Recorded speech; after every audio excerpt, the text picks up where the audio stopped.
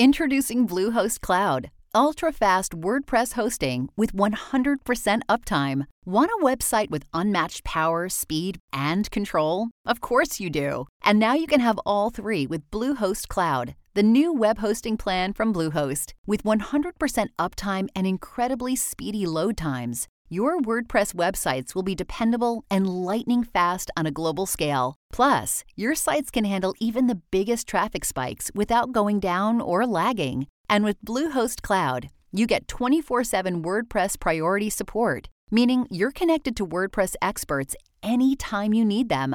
Not to mention, you automatically get daily backups and world-class security. So, what are you waiting for? Get Bluehost Cloud today by visiting Bluehost.com. That's Bluehost.com. And we begin with breaking news tonight. The United States attacks against Iranian-backed groups in Iraq and Syria started at about midnight in the Middle East. It includes hitting a dozen or so targets over the course of about 30 minutes, 3 facilities in Iraq, 4 in Syria. Video from Syria purportedly showing the strike shows large weapon depots exploding. And what you're seeing getting fired off is what they call secondary explosions. So once the bombs land, then the ordnance stored in the facility starts cooking off. If these images are both, number one, verified, but number two, authentic, it tells us, very importantly, that the Iranian-backed militias weren't able to move everything out in the past 5 days before these strikes happen. We're going to get to a lot more of the strikes. We're going to map the strikes out for you to show you why the locations of them were so important. We're also going to talk about the one place that we did not bomb over the past 6 or so hours. We welcome you to the Ferris Show on television. It is 7 p.m. here in Washington. That makes it 3 a.m. in Iraq and Syria, and you can see a number of the sites that were hit. Those 3 Americans died at a base right here in the far northeast part of Jordan. Central Command reports hitting 85 targets, including Iranian militia command and control centers. The White House and Pentagon say that this is the start of our response to the killing of 3 American soldiers last weekend. Today, President Biden went to Dover Air Force Base for the dignified transfer of the 3 killed. An Iranian drone killed Sergeant William Jerome Rivers of Carlton, Georgia, Specialist Kennedy Sanders of Waycross, Georgia, and Specialist Brianna Moffett of Savannah, Georgia. It hit their barracks at that logistics base in the far northeast part of Jordan. President Biden tonight. Our response began today. It will continue at times in place of our choosing. The United States does not seek conflict in the Middle East or anywhere else. But let all those who might seek to do us harm know this: if you harm an American, we will respond. General Philip Breedlove has planned many of those responses, former Supreme Allied Commander in Europe, a man we turn to at times like this. General, your analysis. Well, Leland, thanks for having me on board. I think I wish this had happened 3 or 4 days ago. I think we should have hit hard and fast. I'm glad that we have finally started an action. I think there's lots of dust to settle over what we actually struck. I've now heard 3 different characterizations of how many targets we hit. I heard today 7 targets, 4 in Syria, 3 in Iraq. You said about a dozen.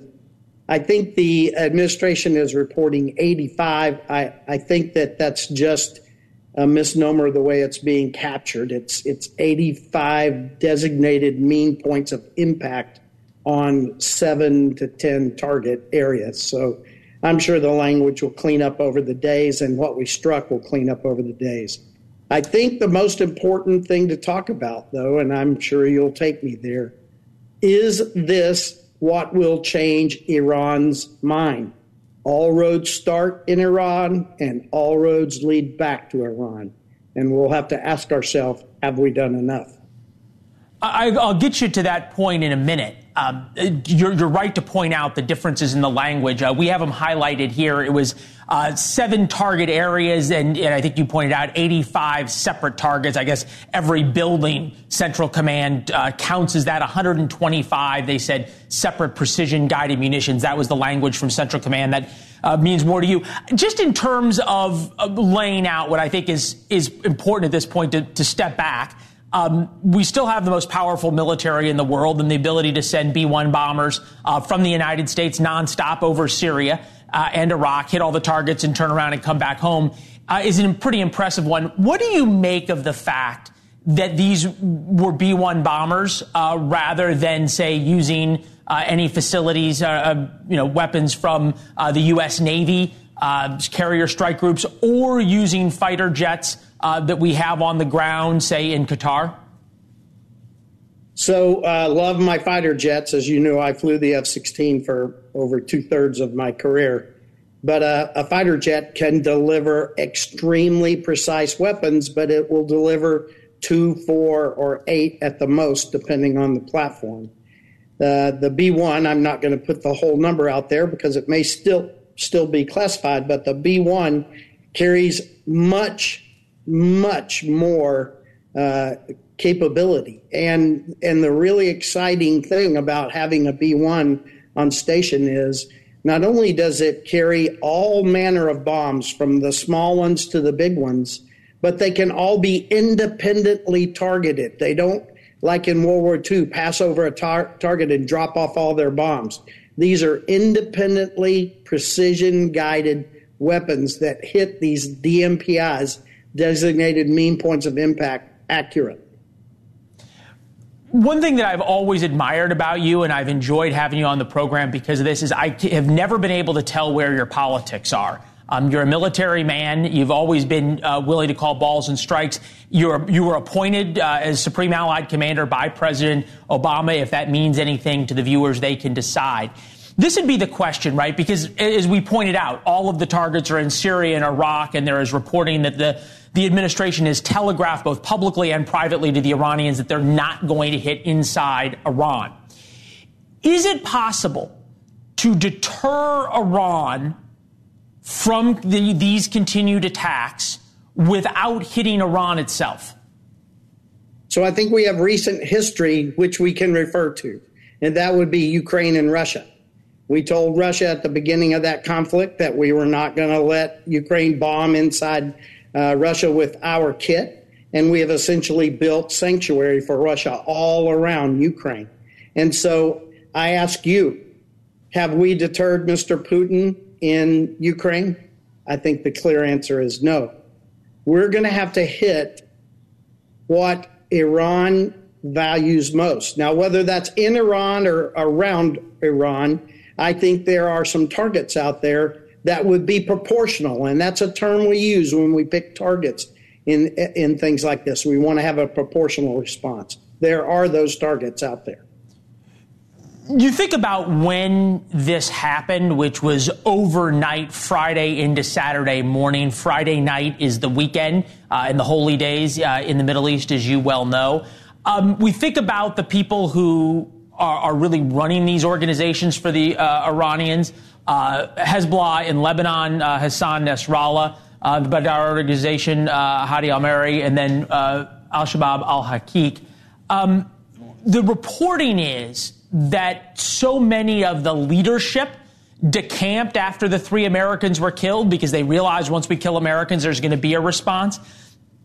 How is it that we figure out, and I think you make a point, that there are valuable targets to Iran? These guys are very valuable to Iran. How do we figure out whether or not we basically blew up a bunch of empty warehouses with some old artillery shells in them, or we blew up things that actually matter? Well, the good news is we have some extremely talented target analysts that's their job. We call it battle damage assessment. We know what we aimed at. We know the way the bomb approaches the target. We know what it should look like afterwards. We look for secondary explosions, all manner of things that indicate we had success.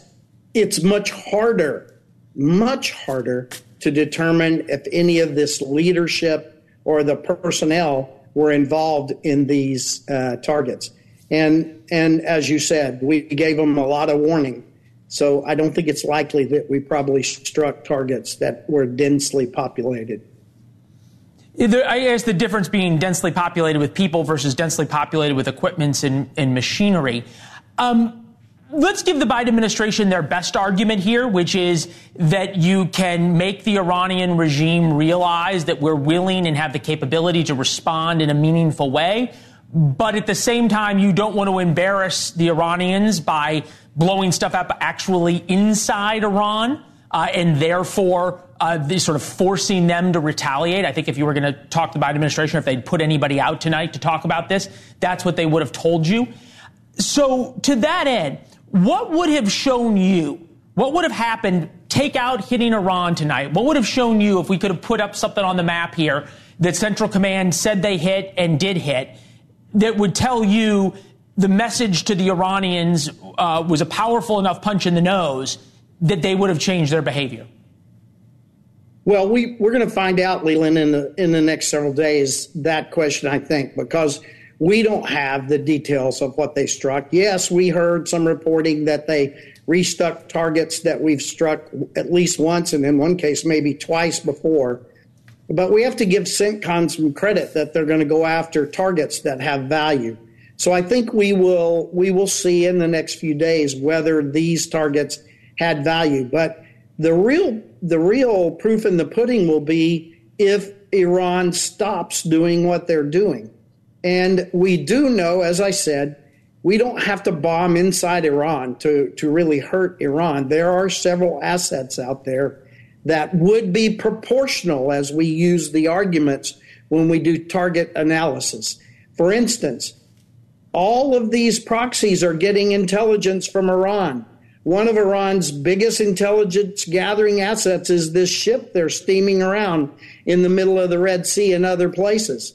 That would be something that maybe we should turn into a fishing reef.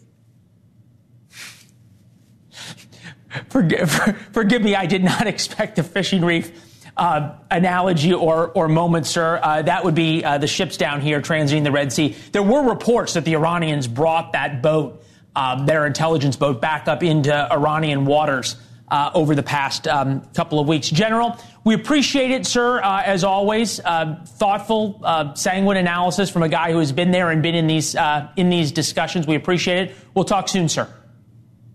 Good to see you. Yes, sir. Kelly Meyer with us now from the White House. Not going to hear from the president tonight. Kelly, you think about sort of the messaging on a night like tonight. The White House called a lid at 3 p.m., which means that we're not going to see the president again. Secretary Austin didn't come out and speak. No kind of press conference. The White House on a Friday afternoon, evening is pretty quiet when the president isn't there. I'm wondering how much of a message the White House is trying to send of kind of no big deal. They didn't want an Oval Office address tonight of sort of raising this to that kind of level.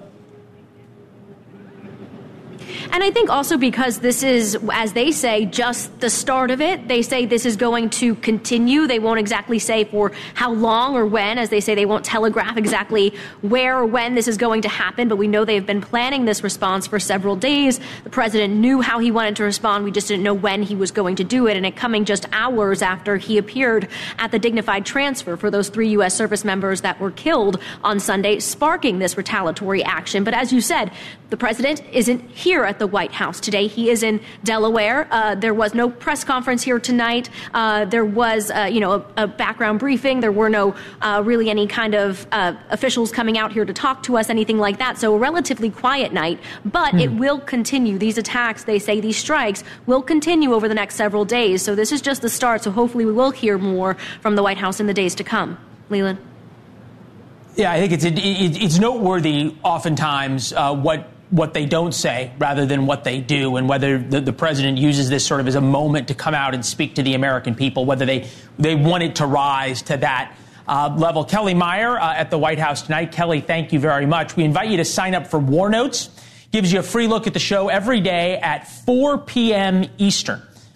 We took a lot of time this morning to lay out the reasons why and how we knew that the U.S. military was not going to strike Iran, and what they're telegraphing in that. We're actually going to get into that a little bit later in the show. Warnotes.com and subscribe for free. You can also talk to us on social media at Leland Vittert on Twitter and Instagram. Next, more on the breaking news as these American forces have carried out airstrikes against targets in Syria and Iraq, but not Iran.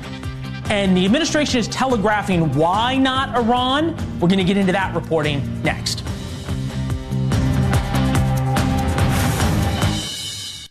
At Evernorth Health Services, we believe costs shouldn't get in the way of life-changing care, and we're doing everything in our power to make it possible. Behavioral health solutions that also keep your projections at their best? It's possible. Pharmacy benefits that benefit your bottom line? It's possible. Complex specialty care that cares about your ROI? It's possible. Because we're already doing it. All while saving businesses billions. That's Wonder made possible. Learn more at evernorth.com/wonder.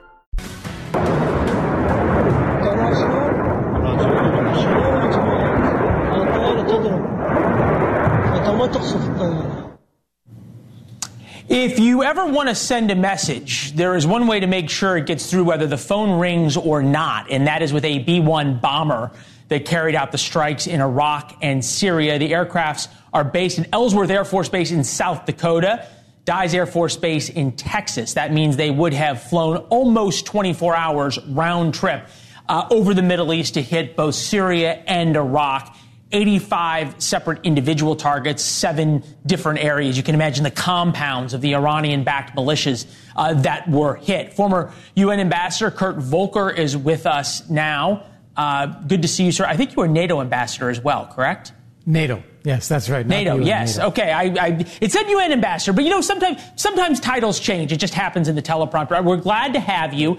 I'm interested in having you because of sort of the diplomatic speak that is going on right now in this. And look, we have the map here. Syria, 4 different affiliate groups that are Iran proxies. In Iraq, 3. Politico this morning had this exclusive. U.S. intelligence officials estimate Tehran does not have full control of its proxy groups. I'm wondering why something like that leaks right before you hit the proxy groups and you don't hit Iran. Right. I think you're putting your finger on this. To say that they don't have full control is, on the one hand, of course not. They provide weapons, they provide training, they provide equipment, but these are groups that can do whatever they choose to do. But let's be clear. They are absolutely 100% dependent on Iran. And if Iran says, we don't want you to do this, they're going to think about it. If Iran says, go do this, they're going to feel like they have to. There's not 100% control, but it is clearly Iranian-directed and Iranian-funded and equipped. So that is a somewhat misleading thing to say when, in fact, we know what's really going on here. And secondly, I suspect that what the administration is trying to do by not hitting Iran is to send a signal to Iran, don't hit us on our homeland, particularly during an election year. We don't want terrorism here. So I think they are trying to say, you hit our guys overseas, we will hit your proxies overseas, shut this down, don't do it anymore. But as you indicate, deliberately avoiding striking Iran. I think it's fascinating that you've got senior U.S. officials now telling the media, hey, we're not going to hit Iran after 5 days of delay before a meaningful response. This was from the New York Times, even more. Iran tries to avoid war with U.S. after stoking Mideast conflicts. After Iranian-aligned militias killed 3 American soldiers, Iran leaders sensed a line was crossed and are sending more conciliatory signals while awaiting President Biden's promised response. When you're playing it out in front of the New York Times, I think it's pretty interesting. But to me, this reads of almost setting the stage for if President Biden were to hit Iran, then he is the one who is escalating. And it flip that around, it allows the administration to say, no, President Biden showed resolve and also restraint. It sort of is a chess game that's being played both publicly and privately by the Iranians. Right. Well, the first thing we have to start to stipulate here, we shouldn't pay any attention to what they say. They have authorized their proxies with weapons and money and training that they provided to attack Americans. And so we shouldn't be concerned about what they say. We should be making sure they know that that is unacceptable. Secondly, that requires an immediate and forceful response. Something not advertised days in advance, something that is not limited in scope in any way. We, as we say, we can do this at our choosing, but instead of talking about it, we should just do it. And I don't think we should convey to the Iranians that, oh, their territory is safe. We want them to think that it might not be, because then they might actually try harder to prevent these attacks from happening. Or try it all. I'm almost sort of looking ahead. We did this in War Notes that went out really as the bombs started to drop, and said sort of look forward to the Sunday shows, right? Because you're going to have either Blinken or Austin or Jake Sullivan, SecDef, SecState, or the National Security Advisor on the programs. And you can almost imagine them, I feel like, sort of mirroring some of the talking points from Politico of saying, hey, look, we can't bomb Iran because Iran doesn't necessarily have total control. We don't want to raise the reciprocity multiplier here. We don't want to take that step. You can almost hear them saying, we don't want to put the Iranians in a position where they have to respond. They're willing, if they're willing to back off, so are we, on and on and on. You've done this before. You've given these off-the-record briefings or background briefings to reporters. Take us behind the scenes. What's happening in Washington right now between the administration and the media to package this?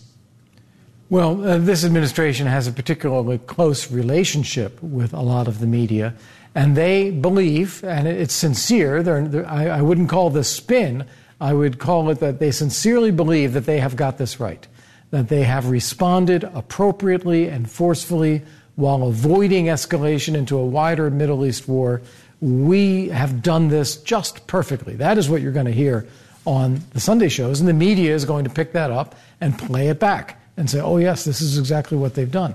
You need to look at these things from the perspective of how do our adversaries read it? What do they understand? And what they understand from this is that we do not want to fight back forcefully. We are trying desperately to avoid escalation. We aren't going to hit Iranian territory itself. This gives, and we're going to give them fair warning days in advance that we might strike back. This tells them that we do not have the resolve and the determination to really fight back and defend ourselves and our allies and friends in the region. So they will continue. They will say, oh, we don't want a wider war either. And meanwhile, they will have their proxies step it up. And look, we know the Iranians could care less about their proxies. That's why you have proxies, because they become expendable. Ambassador, this was a fascinating conversation. I appreciate it. Please come in and join us in studio sometime, sir. Okay, it's a pleasure, and I will. Yeah. Thank you. All right, thank you. More on the breaking news ahead, including exactly how to really deter Iran. Also, RFK Jr. and Nikki Haley living rent-free in Donald Trump's head these days. His new attacks against them. Well, is it possible that Nikki Haley has Donald Trump just a little bit rattled?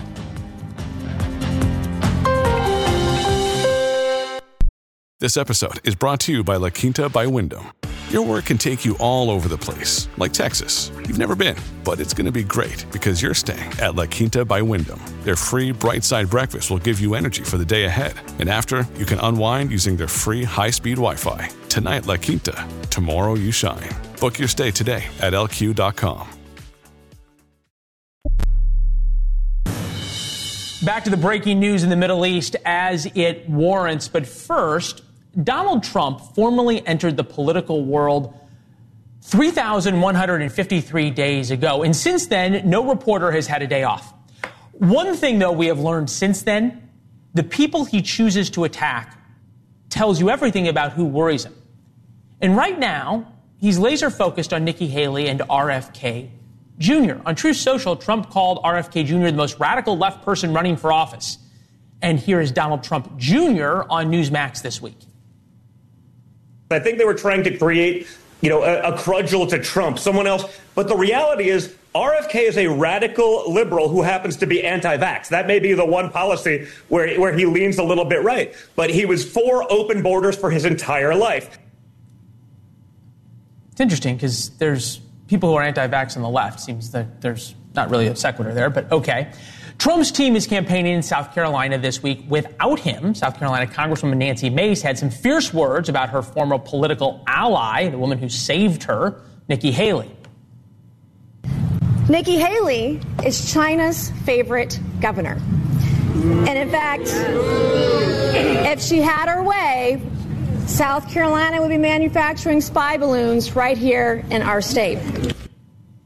Julia Manchester, politics reporter for The Hill. Phil Wegman, White House correspondent for Real Clear Politics, both with us tonight. Great to see you. I thought it was really interesting what Nancy Mace had to say, if for no other reason than what she had to say, I think it's now 5 or 6 months ago on The Hill. Take a listen. I don't think either side wants to see two 80-year-old guys going at it. I'd love to see a woman on the ticket. That's when I asked if she was going to endorse it. Well, for more on Nancy Mace's loyalty, we should go straight to former Speaker of the House, Kevin McCarthy. Frankly, this is not the first ally that Nancy Mace has stabbed in the back, and it's not the last. And something that I find so remarkable about her backing of Donald Trump is that on January 6th, 2021, one of the congresswomen who I spoke with was then freshman Representative Nancy Mace. And she told me that the reason why she was so disappointed in that day is that all of his policy accomplishments, in her words, had been wiped away. If you look at her endorsement of Trump, why did she endorse him this time around? Because of his policy because of his policy accomplishments. So Representative Mace, she seems to be a congresswoman who will give her endorsement based on the way the wind is blowing. You know what they say about politics being the second oldest profession that exists in the world. Julia, I think about how we deal with what Donald Trump is doing. Mm-hmm. He doesn't attack people and he doesn't give them airtime if he isn't worried about them, right?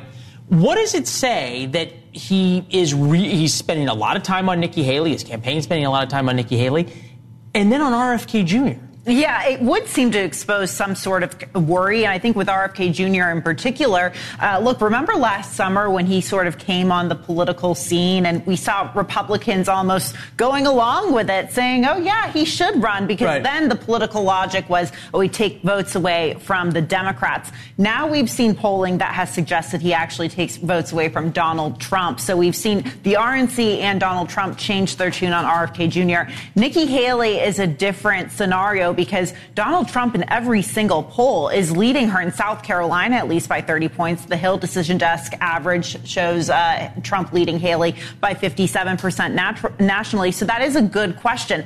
Look, I think as long as he is not seen as the presumptive Republican nominee, as long as he still has a challenger, he still views that as a threat. He can't focus on Joe Biden directly. He's splitting his time between her and Nikki Haley and Joe Biden. I have asked multiple times to people involved in the Trump campaign, if Nikki Haley is so far behind and has no chance, as the Trump campaign says, and if Donald Trump has this sewn up, as the Donald Trump campaign says, why give her the airtime, right? Why not just do this, ignore Sam, focusing on Joe Biden and move on? They never have a good answer to that. And my question to you, Phil, is we've seen so often, and we saw it in 2016, how effective Donald Trump was at clearing the field, right? And he was able to sort of go through the Republican field like a combine. But when it's one-on-one, when it was one-on-one with Hillary Clinton, it was very close. When it was one-on-one with Joe Biden, he lost. Now it's one-on-one with Nikki Haley, and I'm wondering if that doesn't change the dynamic. I think that it does. And the reason why they are concerned about Nikki Haley is not because they think that she can come behind in South Carolina or Nevada. Their fear is that this becomes a knockout, drag-out fight for the long term. And right now, Donald Trump, he needs two things going into a general election. He needs to get the base behind him, also not entirely alienate those independent and moderate voters. And he also needs to get GOP donors to line up behind him. So long as Nikki Haley is in the field, so long as she's running against him and providing an alternative, she's speaking to those moderate voters. She's giving them an alternative. She's speaking to those donors who, would otherwise be backing a challenger of Joe Biden entirely. They want her gone, and they want her gone as quickly as possible. In terms of the bigger threat to Donald Trump as they see it, latest polling, and you showed this, I thought it was important. Joe Biden, 39%, Donald Trump, 37%, Kennedy, 14%. You point out that a lot of the Trump vote goes to Robert Kennedy. What issue is the Trump campaign focused on here that they think is so appealing about RFK? In terms of what's so appealing about RFK, look, he's He's getting an umbrella of voters, or he has a broad umbrella of voters who voted for Hillary Clinton in 2016, or voters who voted for Joe Biden or Donald Trump in 2020. He's really zeroing in. We've seen him zero in on this idea of COVID restrictions. I know we're sort of past COVID now, but at the same time, that's a way for him to distinguish himself from President Trump, who has, talked about his record during the coronavirus. So I think that's what you're seeing. That's what driving it. That's what RFK is coming back on. Radicals shutting down the country with no due process. Yeah. So he's attacking Trump on that. Hey, this was a great conversation. Thank you. As we said, we'll enjoy this weekend and still have things to talk about because Donald Trump is in the political world. 3,155 days to count. Our friends at CNN found a solution to the migrant crisis that is plaguing America's largest city. Problem is, New York City, for example, couldn't implement it if they wanted to. This is CNN, not us, who came up with this idea. It all comes out of the video showing illegal immigrants beating up NYPD cops. They were arrested and then, as we told you last night, released it on no bail. We've learned they might have skipped town heading for California. Investigators now say that these men, in fact, remember there was one of them who was flipping everybody the bird yesterday, are part of a massive retail theft ring. Police had arrested them several times in New York, only to release them from jail hours later. And now see. So what the detectives are telling me is they have crews here that operate in New York, do all their stealing, then go to Florida to spend the money and then come back. And I'm like, well, why don't they just stay and steal in Florida? And they said, because there you go to jail. And there was shock by the CNN anchors. Going to jail evidently does work because nobody does it in Florida. In addition, New York is a sanctuary city, giving illegal immigrants added protection. New York Governor Kathy Hochul appeals ready to maybe take the Florida approach. She realizes that people who beat up cops getting out of jail is a bad look for her state. The problem is, as she's realizing, she can't unilaterally change the bail laws. That's still a pending investigation. All I can say is that under the laws of the state of New York, particularly the bail laws that I was instrumental in changing to make sure that judges had more discretion, certainly an assault on a police officer is bail eligible. There are over 100 crimes that are also can lead to deportation, and so that is also something I want to have a conversation with. The other person involved in this is Alvin Bragg. He's the prosecutor in New York who doesn't like prosecuting very much. Her comments today are the clearest sign yet, though, and Democrats are figuring this out, that the immigration conversation is changing, and it does not help Democrats. But it may be too late, at least in terms of national security. Millions of people are here, and millions of people are here that we don't know much about. 60 Minutes is tackling that tomorrow. So what's the fastest growing group among them? Chinese migrants. Yes, you heard that right. Yeah, if you watched the show, you heard that back from us in September. The Chinese migrants are the biggest group now, the largest increase in groups coming across the southern border from China. In September, we talked about it with House Homeland Security Chairman Mark Green. So there are actual members who were in the People's Liberation Army, the People's Liberation Air Force, and they are here in the United States, released into the United States. You have to think that this is a part of some plan or strategy. You'd be foolish not to at least consider that. All right. We know that not every immigrant coming into the country has bad intentions. That's obvious. In fact, probably most of them don't. This picture, though, it sort of summed things up, right, yesterday about the policies of 5 years, open borders, defund the police, and then the migrants giving all of us the middle finger. Men who attack New York City police officers and then run away. That's not really dangerous, though, to America. The Chinese story, in terms of who those people are dangerous to America. It's something we continue to look into, and we'll see what 60 Minutes does about it over the weekend. Coming up next, when we come back, more on the breaking news as American forces carry out airstrikes against targets in Syria and Iraq. How the White House is trying to message this and why President Biden didn't speak tonight. We'll see in a minute. The way this was carried out, B-1 bombers came from the United States. It's about 24 hours round trip, give or take. They were over the targets, we're told, for about 30 or 40 minutes to fly either up through Jordan and Saudi Arabia and then back out, or up over the top and then around. We don't know which way they went. There was 6 to 7 major target areas, 3 in Syria, 4 in Iraq, which sort of track in terms of where the major bases are for the Iranian-backed militias. And we don't know, at least it hasn't been publicly said, which one of the militias, whether it was groups in Syria or in Iraq, that were responsible for the drone attack that killed 3 Americans here in the northeast corner of Jordan. For some time now, we have heard from Republicans over the past 5 days that this is too slow. The telegraphing of this response means that all of the areas that were hit were probably cleaned out by the militias. House Foreign Affairs Chairman Mike McCaul issued this statement almost a week. We'll put up the statement real quick on the screen. House Foreign Affairs Chief Mike McCaul saying basically this is too little, too late, and sanctions are needed to cut off the source of terror funding and end Iran's ability to export oil. Brent Sadler's here, 26-year Navy veteran, senior research fellow at the Heritage Foundation. Brent, I understand the criticism. I understand saying that there's not been any attacks on Iran directly. I'm wondering if before we can say that, if we have to really understand a little bit more, and it may be tomorrow when we have the bomb damage assessment, about how badly these proxies were hit.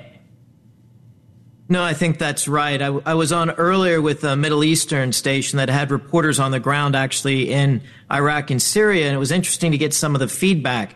It appears that some of the strikes were at least marginally affected by what was being reported, but we won't know until the Department of Defense gives a declassified briefing and assessment of how effective. But the other thing, the real measure of success on these is how soon or how long it takes before these proxies attack U.S. forces again, if ever, and if the Iranians feel emboldened to ratchet things up elsewhere or to take it to another level. If they don't, and if the proxies don't, success. Yep. Yeah, no, look, and what people do says a lot more. I'm fascinated by hearing what the Middle Eastern stations were saying by having people on the ground in Syria and Iraq. How is it that the Iranians engender this loyalty out of these proxies? Because the Iranians view these proxies as expendable. They don't really care when they get killed. They're happy to give them weapons. And then when something like this happens, the IRGC guys, the Iranian Revolutionary Guard leadership, runs back to Tehran in 12 hours, and it's all the locals who end up getting blown up. I'm wondering if the locals in Syria and Iraq might not get tired of this. Well, I think 2 things drive it, and it's very simple. One is money, and the other is fear. So the IGRC, and when Soleimani was taken out, or the day before he was taken out in 2020, I mean, he was feared, but he was also a source of financing throughout the region. So, of course, he was welcomed by Hamas, Hezbollah, the Houthis, and everyone else, and many groups in Iraq. But you take him out, that sends shivers down all the proxies that the U.S. was dangerous and not to be toyed with, but it also took out a lot of experience and access and knowledge of the region.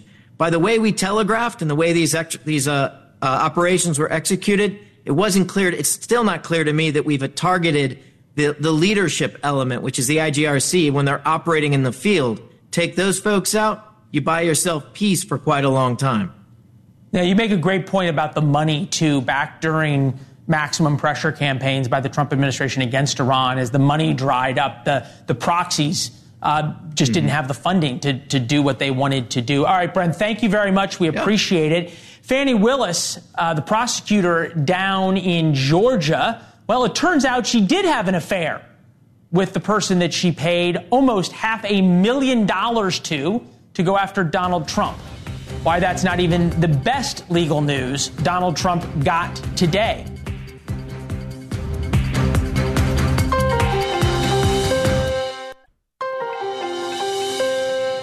Two major breaking developments in the trials of Donald Trump, and both of them are incredibly good news for the former president. First, the district attorney prosecuting former President Trump in Georgia admitted to an affair with a then-married special prosecutor. Fannie Willis hired Nathan Wade to investigate Trump, and he was paid $653,000 in taxpayer money. He reportedly took her on luxury vacations.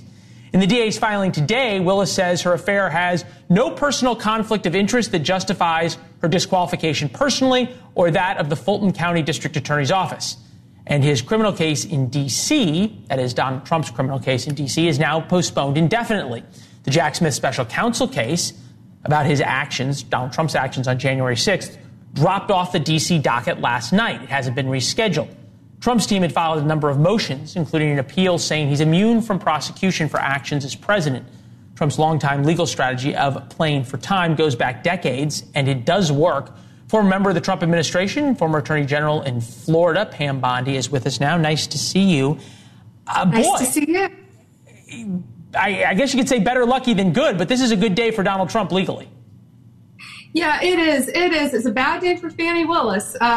She said she didn't have an affair. Now she's saying she had a relationship.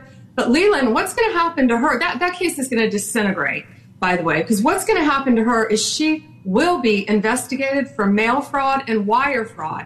If she used state funds to her personal benefit, meaning the over $600,000 she paid her alleged boyfriend and went on vacations with him with that money. So most likely, if they can prove it, she will be under a federal investigation. Well, from the Biden DOJ, we'll see there, but also there could be a state investigation too. So I think there's a lot of problems for her there. I'm fascinated by the D.C. case because for so long, the concept of D.C. jury, Obama judge prosecuting Donald Trump was the thing that was going to derail Trump, and it was going to happen in March, right, which was before the conventions, on and on and on, before even all of the primary. Now that I've been hearing different things from Trump's legal team, but it seems as though that's delayed. Is it indefinitely, you think? Is it? Can we get it to August? How does that work? Leland, it is delayed indefinitely, and here's why. Judge Chutkan today removed it from the docket indefinitely because it's on appeal with the D.C. Court of Appeals. Whichever side loses, they're going to ask for an en banc hearing, meeting with all the judges on the appellate court. That can take months. Then the losing side, after the appellate review, will ask for certiorari in front of the U.S. Supreme Court. Now, it only takes 4 justices to accept it. They can either accept it, deny it, expedite it, which is highly unlikely, or put it on their normal docket, Leland, which is in November. Let me ask you this. How much of this, and I think you can, either whether you're a Republican or a Democrat, agree that it might be a good thing. How much of this is the court that you see, or courts, from the adult level deciding that they don't want to be involved in this, right? Is that there's ways for the courts to deal with it very quickly, and there's also ways for the courts to say, we don't want to be involved in things involving elections. We're going to let the voters decide, and then let the chips fall where they may legally. Well, and Leland, that's the ultimate election interference. What's happening now, sure. And remember, Joe Biden said when President Trump was going to get in the race, he said, we will do everything in our power to keep him from being elected again. And sure enough, after that, that's when Jack Smith started. That's when all these cases started. And, the only one that could possibly even go to trial, ironically, is Alvin Bragg with Stormy Daniels, the same Alvin Bragg, Leland, who let the criminals out on their own recognizance who just beat up 2 police officers in New York. You can't make this up. Yeah, it takes a lot when the governor of New York gets involved and irritated with the prosecutor in New York. Pam, Thank you very much. We appreciate it. Have a great weekend. Thank you. You too. You as well have a great weekend. There's a lot of Americans in harm's way tonight. Keep them in your thoughts and prayers.